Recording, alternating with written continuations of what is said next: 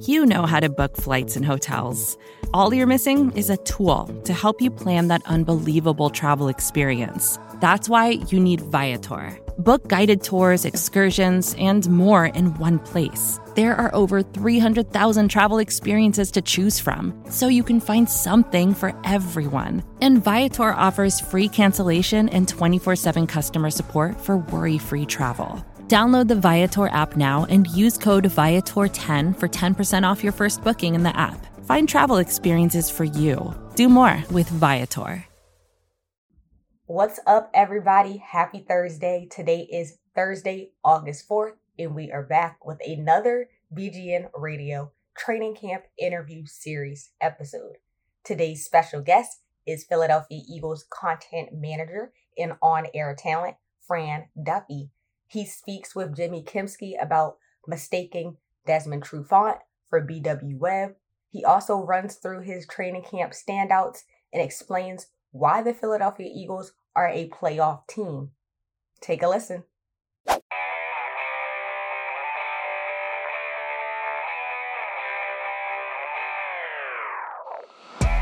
All right. Today's interview is with Fran Duffy of the Eagles. What is your title? Content manager and on-air talent. Okay. Video shot of this interview with Ben Fennell of NFL Network. Yeah, that's fair. Okay. And about a couple games. Okay. Well, Zach, Evan Macy of Philly Voice. Anyway, it's funny because whenever I go on Angelo talks up all the guests where he'll go, this guy breaks down the film like nobody in the league. Jimmy Kempski. In my mind, I go, nah, I'm like the third or fourth best of that baby in Philly, much less the league. Don't sell yourself short now. I mean, it's your show. I mean, you got to pump yourself up a little bit. But Fran, in my opinion, is by far the best. I think you've offended Ben. He's taken off. Ben just walked away. The best Films and things of that nature. I appreciate it. I mean, the bells and whistles that you have on those. See, that's all Ben. It's fantastic. So that's all Ben. Okay. Yeah. So basically, the way we do it, Ben and I will sit and watch film together, and we'll pick out our plays that we like, and I'll say this is what I'm kind of thinking. He'll give his thoughts on what he's thinking. Very collaborative in that sense. And then I'll basically find the plays, send them over to him, and he does all the dressing up, sends it back to me, and I'll do the voiceover. And Awesome. That's Yeah. how the sausage is made. That's fantastic. I mean, like, and then you look at mine. It's like a crappy looking GIF. Well, the thing is that you catch the edge on me when it comes to MS Paint. Like, I couldn't even begin to try and touch you from that standpoint. Also, I can bash the team at will. That's a fair point. That's a fair point.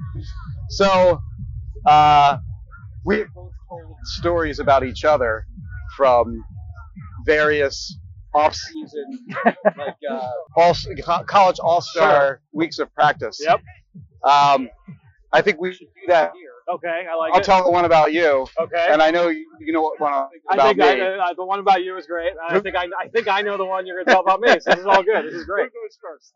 You can go first. All right. I'll let you do the honors. So the Senior Bowl one year, I'm guessing it was like 2014-ish, 2013-ish. I think it was 2013. Yeah. Desmond Trufant is like one of the best players clear there. best players there. Yep. Top 2 or 3. Yep. Was almost certainly going to go in the first round, and he did. And see, this is where Fran's knowledge of the draft and all these players in the draft works against him. Because Desmond Trufant is coming off the field. He's from Washington. He's got a helmet with a W on it. Gold helmet with a W on it. Yep. So, in Fran's mind, that doesn't mean Washington. It means William and Mary. William and Mary. Who was the prospect who you thought that was? Webb. So I did the entire interview with Desmond Trufant as if he was BW Webb, and got I could not have been a bigger fan of Desmond Trufant from that point on, because he did the interview as BW Webb, and then at the end was like, oh, by the way, like, I'm Desmond Trufant. Yeah. And I just melted there on the field at Live People Stadium. Just like, couldn't have felt worse about myself. It's just so funny that somebody would see that helmet and go, oh, William and Mary. But only somebody who knows, like, prospects to the lower level prospects, right, small school prospects, to the level that you do would make that mistake. Like, no other, like, commenter. The thing is, like, BW Webb was making plays that week. They were both, like, undersized corners. They both had the same helmet. And so he comes off the field, and I could tell, like, watching the interview back, he knew I was messed up at, like, the second question. He was like, oh, he does not know that I'm Desmond Trufant. But I mean, he was awesome about it and had a great career. That's so good. Yeah, it was bad. BW Webb, fourth round Cowboys, I think. Cowboys was there for a couple of years, bounced around a little bit. He's not in the league anymore. But yeah, he had a nice career, especially for a day 3 pick. All right, your turn. All right, so you go to these All-Star events, especially the ones early, the Shrine Bowl, Senior Bowl, and that's still during very much the NFL news cycle. And this was the 2013 Shrine Bowl, January 2013. We're getting ready to name a new head coach after Andy Reid, and we're down there. We knew it was either going to be Gus Bradley or Chip Kelly. That's what all the rumors were. And so we stand on the field and we're going to say, all right, we're going to shoot 2 of these stand-ups while the sun is still out. One for Gus Bradley, as if we hired Gus Bradley. One as if we hired Chip Kelly. We'll shoot both, send them both back to the facility, and whichever one happens, we're ready. Well, we shoot the Gus Bradley one just as Jimmy's walking by, and I'll let you take it from So thankfully, I wasn't like a full-time journalist at the time. Like I was just kind of like not even a part-timer. I just had my own little blog. Yep. And I got credentialed. This is at the Shrine Bowl, right? Shrine Bowl, so yeah. 2013. Yep. Maybe it was 2013 because I hadn't gotten my Philly.com job yet. So I just thought you guys were reporting this. And it was a long practice. I hadn't been checking my phone. I don't think I was even really all that active on Twitter at the time, honestly. So I wasn't like checking Twitter constantly, like during practice or whatever. So I just thought it had happened, and I tweeted, "Oh, I guess I'm late on this," but because I also had my blog was NFC East, right? So like it's different now, but then like not all the other teams that I covered, Washington, Dallas, Giants, like they may not have seen that or whatever. So I'm like, in case anyone missed it, they go Gus Bradley. So then like there's an influx, like just getting my replies like retweets flooded with like in case you missed it, did you mean breaking? It was you and Kaplan, of course, and Kaplan could see what was going on, and he goes, "You didn't just tweet that, right?" And I'm like, "Uh-oh." But it was like there's a Saturday Night Live sketch from way back in the day. Okay. I think it's like Ted Koppel or something, and he's reporting on all the different ways. It's Dana Carvey. He's reporting on all the different ways that Gerald Ford might die. All right, now as if this happened. Gerald Ford was eaten by a pack of wolves. Outstanding. But that's essentially what Fran and Kaplan were doing during this hit, like Fran just explained at the Senior Bowl. Yeah. Every possible scenario, and I got tricked by it walking by. It's the most embarrassing moment of my career, but thankfully, no, you was that. Right. Well, that's what the Desmond Trufant thing. I couldn't have felt worse in that moment. And thankfully, I think it was you and Tommy Lawler were right there. And that was the only witnesses to the crime, along with Bo. Well, and everyone else that saw that tweet too, and then quickly, within I had it down within a minute, if that. So could have been worse, really, if Kaplan hadn't noticed that I had stopped. Was typing on my phone. The crazy thing too is that these incidents are only 2 weeks apart, a week apart, maybe. Yeah, probably. That's probably right. Yeah, almost a decade ago. So, who is standing out to you here so far?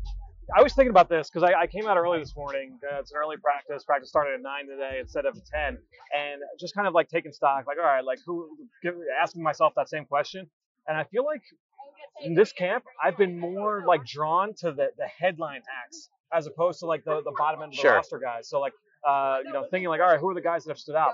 I've just been so wowed by Jordan Mailata. I've been so wowed by AJ Brown. I've been watching a lot of James Bradbury and Darius Slay. So just watching a lot of the big name guys this year, where I think most times I've got my eyes on who are the undrafteds or the late day 3 picks that I liked coming out of college, and who has a shot to make it. I feel like too that it depends on where you're at from a team build standpoint, right? If you're a team that's trying to come up, maybe you're looking more towards those guys. This is a team that is looking to try and compete for big things this year. Your eyes might go toward the blue chip players. That makes sense, especially this year too, because they have so many new players too that are going to start. Yeah. And then additionally, so when I go through trying to put together a 53-man roster projection, there are some years where I'll get to 47 or so players, and then I kind of don't love the remaining 6 that I go, okay, well, I guess him, and him. It's a little different this year in that it's pretty easy to get to 53, and you're maybe, that guy, I don't want to leave him out, but Where's he going to go? That's it. So I think in years past where you could fit, 2, 3 undrafted, maybe even 4 undrafted guys, maybe a little too many, but 2, 3 undrafted guys onto the roster, probably a little less likely this year. Yeah, I just feel like it's a really competitive roster. Even the guys that the team brought in on like futures contracts and some of like the low end free agent signings that you may have forgotten about, like Deion Kane. I feel like in a normal year, a lot of people, like Deion Kane's having a really good summer, but there's just a lot of receivers out there. Yes. It's going to be tough for him to really kind of stake his claim for a spot. And hopefully the preseason games will allow him to do that. But I think that's one example of a guy that is probably on the outside looking in from a 53 standpoint. But these are good players. They're making their name felt here. All right, so one last set of questions here. Okay. I don't even know if you're allowed to do this or not. Probably not. But So we'll if you're not, then that's fine. We'll have you as an A in the chart. As Ike What's up, Mike? joins us. How you doing, buddy? Y'all where? We're on air. Oh, No, it's okay. It's just a podcast. You know a thing or two about being on air. You're all right. Just don't say anything terrible. God, Sarah, yes, I can't even talk free. So final record. Okay. Do they make the playoffs? Do they win a playoff game? And you probably can't answer this last one, but do you think Hurts is the starting quarterback 2023? I think that this is a playoff team. I mean, this is a playoff team last year, and this team, you look around on both sides of the football, and you feel like this team got better. Not even like marginally, like this team got significantly better this offseason. So I'm excited. I think this is definitely a team that, look, they still need to go out, play the games, execute, stay healthy, all those things that we know about. But this is a team with a ton of talent that I think can make some waves in the postseason this year. And they've done everything they can to put Jalen Hurts in position to succeed. And it's kind of the same thing where now it's time to just go out and execute. And if he does that, then he'll be the quarterback. All right. So you can't offer a record or no? 17-0. The Dave round. Dave does it every single year. That's great. Spinaro does it every single year. 17-0. We'll go with that. All right, man. Thanks. Appreciate it. Yeah, absolutely. BGN. Hey, this is Scott Galloway, author, professor, entrepreneur, and most importantly, host of the Prop G podcast. We got a special series running on right now called The Future of Work, where I answer all your questions on, surprise, the future of work. Questions including, what are we missing when we work remotely? Or how do we handle work-life balance when a major opportunity comes knocking? From the provocative to the technical, we're offering insights you won't want to miss. So tune in to The Future of Work, a Prop G Pod special sponsored by Canva. You can find it on the Prop G Pod wherever you get your podcasts.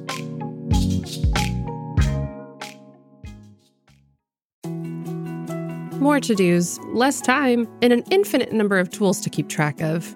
Sometimes doing business has never felt harder, but you don't need a miracle to hit your goals. You can just use HubSpot, because their all-in-one customer platform can make growing your business infinitely easier. Imagine this: high-quality leads, fast closing deals, wildly happy customers, and more benchmark-breaking quarters. It's not a miracle, it's HubSpot. Visit HubSpot.com to get started today.